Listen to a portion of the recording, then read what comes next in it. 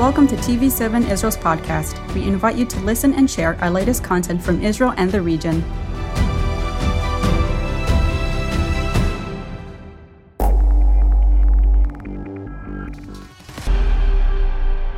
Shalom and welcome to Editor's Note. I'm Yair Pinto, and together with me, as always, is TV7 Israel Editor-in-Chief, Jonathan Hassan. How are you doing? Praise the Lord. It's a blessing to be here. It is indeed a blessing, and I like also to welcome all of you for another year for 2023. This is the first episode of Editor's Note for the new year, so Happy New Year. Thank you for being with us. And I think it's a good opportunity to share with all of you that TV7 Israel is a donation-based ministry, and we can operate only with your help, with your donation. So if God is calling you to support our work, please consider making a financial contribution at tv7israelnews.com at our website.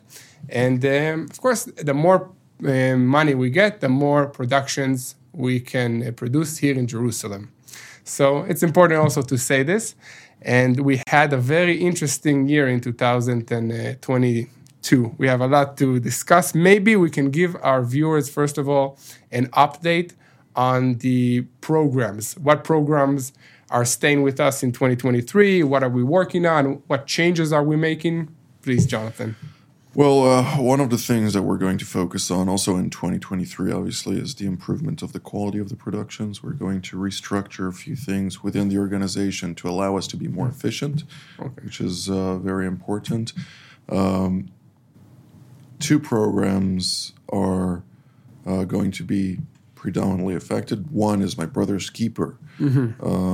Obviously, we are in cooperation now with a research institute in Budapest. Yes. From all places, where the Danube Institute is going to help us with production here on My Brother's Keeper. They're going to fly into Jerusalem, and they're going to travel throughout the entire Middle East and beyond to be able to collect practical data. Oh, this is a really different program than what we had, because they're doing a research, boots on the ground with a team in all these countries that are being persecuted, you know. To be honest, this was the initial intention of this production. We were blessed to have Michael Karam here on the program for a year or a season. However, we really sought after a collaboration that would allow us to understand fully what is happening in the various countries, what is the state of play versus Christians living in that country. Yeah. And beyond that, also, how are Christians handling that reality? Are they persecuted? And if so, in what form? Of course, it's going to be a very intriguing production, since we're going to seek to identify truly what is happening behind the scenes and to bring it to the screen. So we're looking how everything is going to be formatted and built together. Yes. And this is truly a blessing, because I truly believe it's not for no reason that every evening after the news we call on everybody to pray for our persecuted brothers and sisters worldwide. Persecution is very real, and it's not only in the Middle East, it's not only in the East or in Africa or in South America. No, it's all over the world. It's in North America, it is in Europe, and it's very real.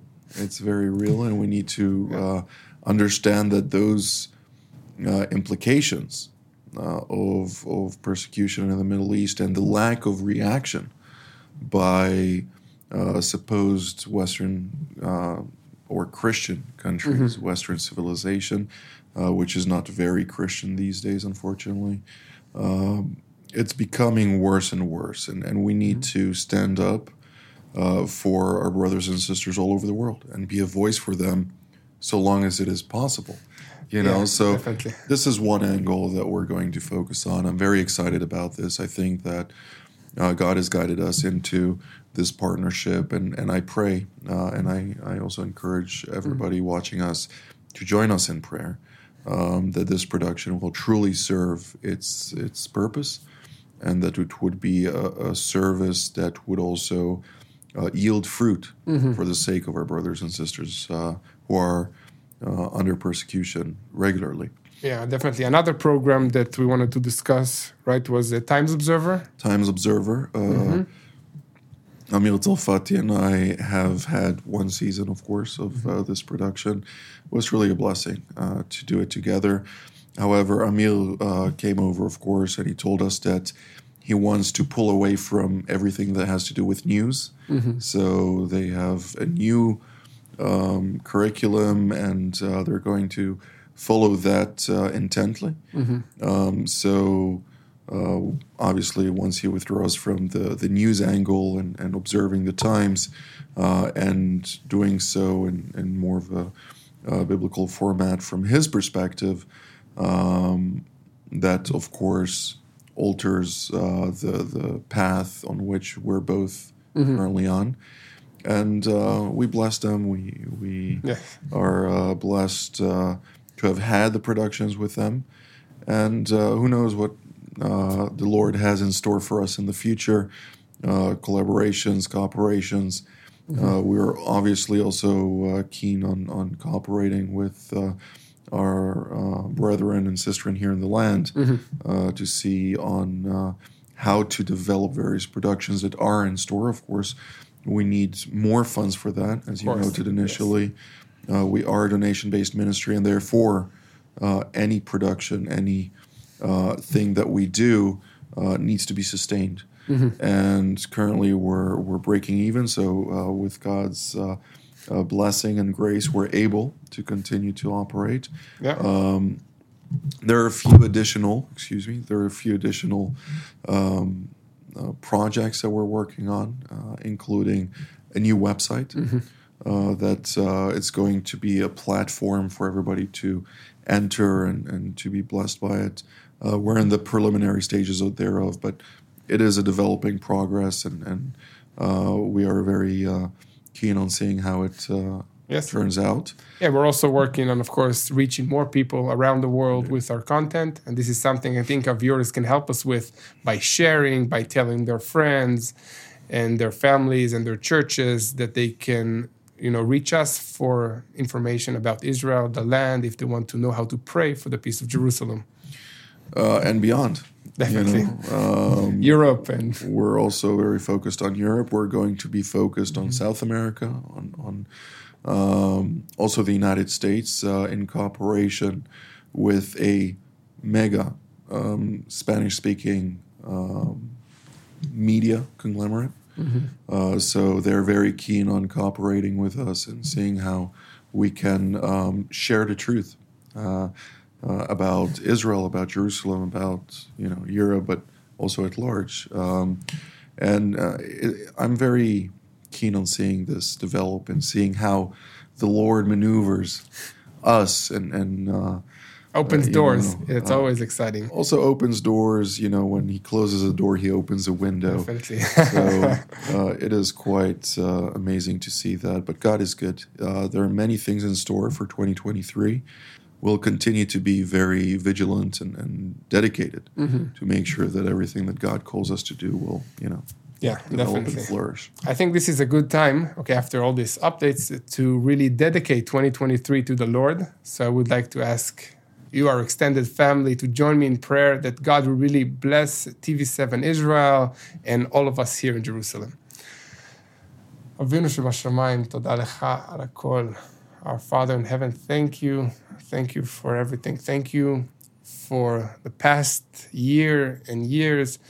Thank you for giving us your vision for TV7 Israel. And we pray for 2023 that you will give us a clear vision and how to move forward, that you will open doors, that you will create new partnerships, that you will introduce new people to this vision, and that you really will help us move here as a family. We pray for the whole team here in Jerusalem, and that everybody who is affected by our productions will be blessed. We pray that you will really touch the hearts of all of TV7 Israel family and TV7 at large, that you will help us reach new horizons this year. We pray for health, for prosperity, and for you to really lead us here day to day. B'Shem Yeshua HaMashiach. Amen. Yes, Lord. Amen. Well, Jonathan, this is editor's note, of course. We had our few days of first week of Israel news. And could you please focus on a few topics that really, concern Israel? We know that the economic situation all over the world is a problem. How does it affect Israel? Economically speaking, Israel is, I wouldn't say in trouble, but it is trying to find a solution to an emerging problem. Obviously, the war in Ukraine, the strategic competition on the superpower level between the United States and China, the reality in which we see more and more nations choose sides, basically, within that context. We see an increase in inflation worldwide.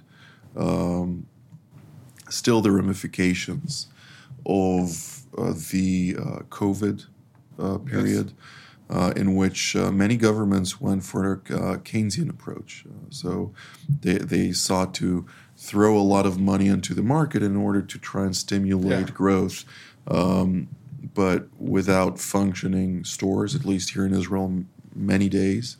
We didn't have any commerce, and it impacts. It impacts not only society, but the economy that allows society to flourish. So when we're talking about Israel being an innovation nation, this title is currently under threat.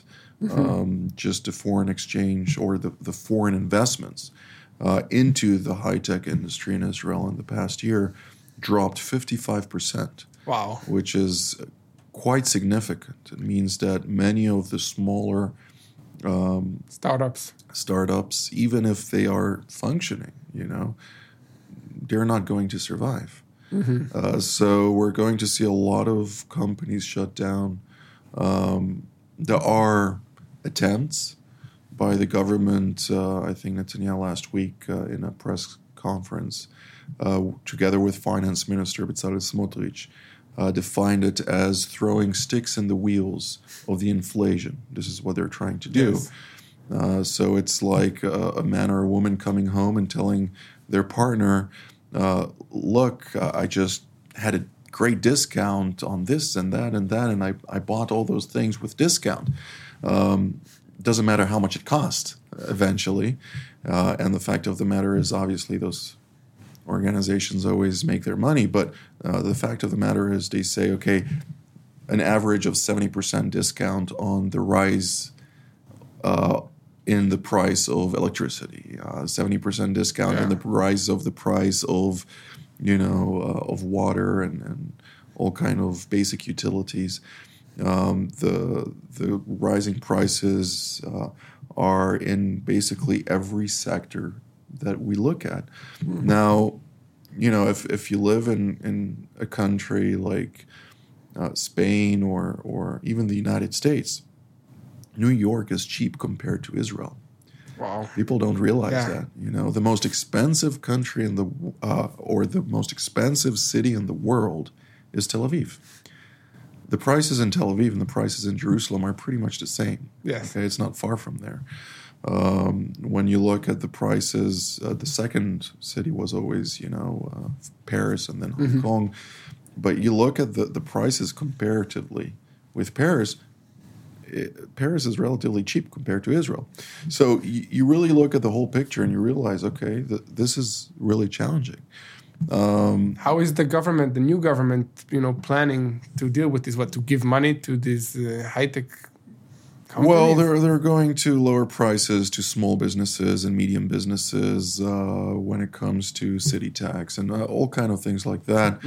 Is it truly going to have a reversible impact? I don't know. Time will tell. Yeah.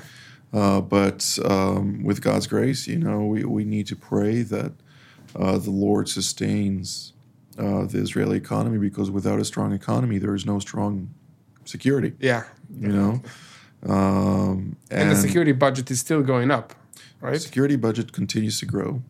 Don't get me wrong. The Israel has substantive reserves, financially speaking. Also, it's very strong versus the dollar comparatively, because in order to sustain a higher, or to weaken the shekel for many years, the Israeli currency, the shekel, during the time of the governor of the Bank of Israel, Stanley Fischer, at the time, who happens to be an American from all places, he actually instructed the bank to procure $50 million a day for an extensive period of time.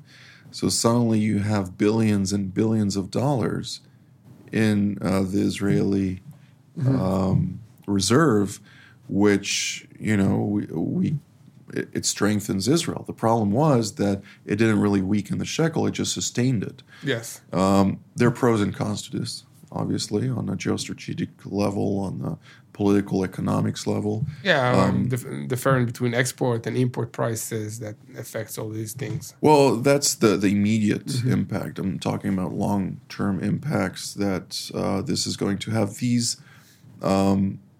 current situations or challenges are real challenges that the government needs to deal with. I heard a joke, by a friend of mine who said that Netanyahu decided to leave office after COVID in order to blame the incoming government for the failing economy, because he's been there for over a decade. To a certain degree, within this joke, there is some truth. When we really look at the picture, the current, whatever government is going to exist right now, they're going to be blamed for a shifting reality on a global scale that is going to have real implications on civic societies everywhere around the world. Now, on a security level, if we get out of the economic level, actually, you know what? No. One more point that I think is important to make. When we're talking about Israel, we're not talking about a cohesive society. We're talking about various societies, and each society has its own bubble, if you will. You mean the Orthodox community and the Arab sector? The ultra-Orthodox community and the Arab sector are far lagging behind. Financially. And education-wise, and in many levels, than the secular mainstream, secular religious mainstream, basically, because there are many religious people amongst them, but the ultra-Orthodox sector, most men seek to go and study rabbinical law. They don't even study the Bible. They focus on the Gemara, so on. So they don't really contribute to the economy. Because they don't even study the basic math, English, the school system and stuff. And the rabbis are very adamant on not allowing them to do so. For many governments, that was the case. The ultra-Orthodox society does not serve in the military, and the largest chunk of the society. Within the society, obviously, there are multiple streams. Arab society also, it does not see men enter the economic, the Israeli economy wholeheartedly. We see a lot more women, gaining education and entering this. So that is also a failure of the Israeli government, because you want to integrate them in a country that ultimately is in need of manpower to be able to sustain a growth. So when we're talking about the economy that is really sustainable, that sustains, we're only talking about it like, roughly 2 to 3 million people, out of 9 million. That is significant, you know. So there's a lot on the shoulders of those who are going to high tech, who are going to other low tech jobs, various jobs that ultimately impact the stability of Israel, the economic stability, the prosperity, and ultimately also the security, because these are the same people. Yeah. The IDF is a military of the people. You know, we have still a draft. Every person by the age of 18 is drafted into the military, either 3 years or 2 years, or there's even less than 2 years now for women as it went down. Yes. But, you know, we live in a society where because of that divisiveness, if you will, within society, there are roughly 2 million Israelis recorded as poor, you know, under the poverty line. Poverty line. From developed country, the OECD, Israel is the second with the largest poor community under the poverty line. Really? Yes, and just second to Costa Rica. It's that bad, you know. So when we really look at this, it's not because when you go to Tel Aviv you'll find poor people. You'll find people who make a decision to go to the street. But ultimately there is a certain system here that can allow them to, every Israeli can find a place to live. Every Israeli will have something to eat.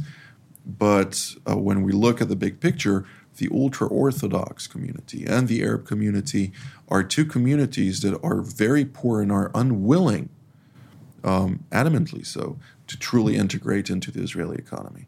So this is a problematic figure. It doesn't really give the whole picture. Yeah. It's a big challenge also for the governments throughout, Israel's history to integrate these communities. Absolutely. And we didn't even touch base on the Bedouin community. Well, it's part of the Arab community. But that's also a very big issue. But we have roughly 5 minutes. Can you maybe shift into the security situation of Israel? Because, it's not easy also there. We hear always about the IDF arresting, preventing terror attacks. So where are we standing? Nothing has changed between the previous government to the current government. Okay. Even though we just, had a new IDF chief of staff coming in. Herzi Halevi, brilliant person, very capable. And I personally, and I'm sure all of us, wish him all the best in this very important job for the next 4 years of his life. He comes from a very dedicated family to the security of Israel. And just one interesting point, he's the first religious Israeli to be a chief of general staff. Wow. So it indicates something, Doesn't mean that we'll see only them now in that positions. No, it's going to vary, but nevertheless, he is a worthy candidate for that position that ultimately won that position. Yeah. Also, Amir Baram, his deputy, is brilliant. Very capable. Very capable. We've met several times, and I really appreciate his curriculum vitae for his military career. Do you think that they will make any significant policy changes in the IDF, in the structure, in the direction? I don't think. I think that Aviv Kochavi will leave a true imprint on the legacy that he left behind. I think he was really, I've followed chiefs of staff for years and years and studied those also before from the beginning. Yeah. He was something else.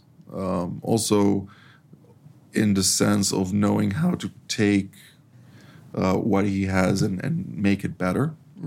Also in planning, also in the philosophical aspect of or doctrines that are implemented into the military.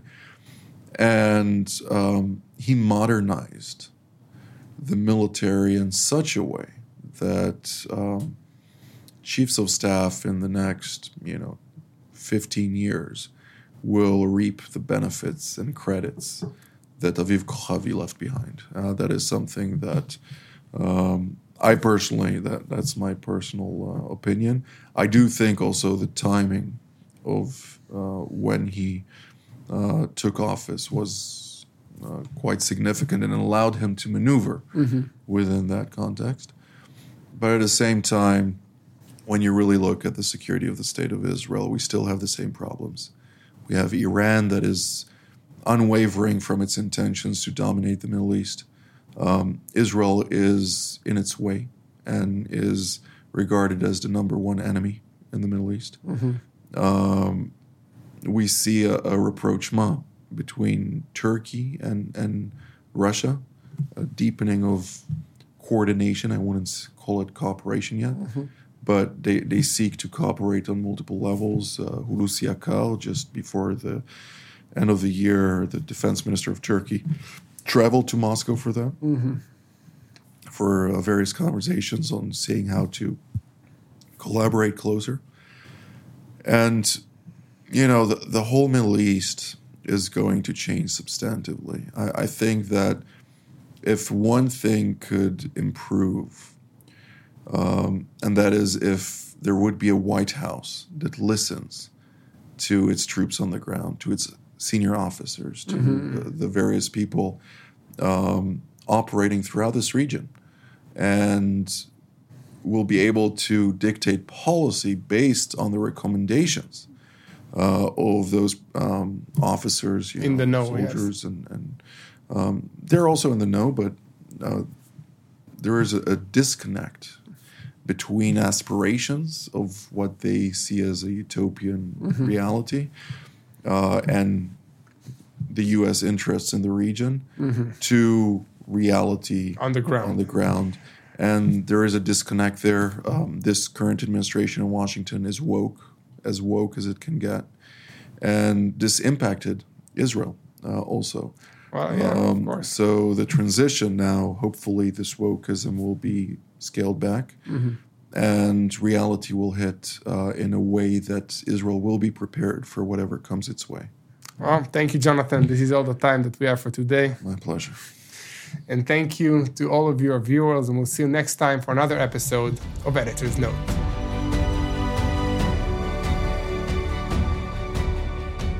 Thank you for joining us in another TV7 Israel podcast. For more content, visit our website at tv7israelnews.com or follow us on social media.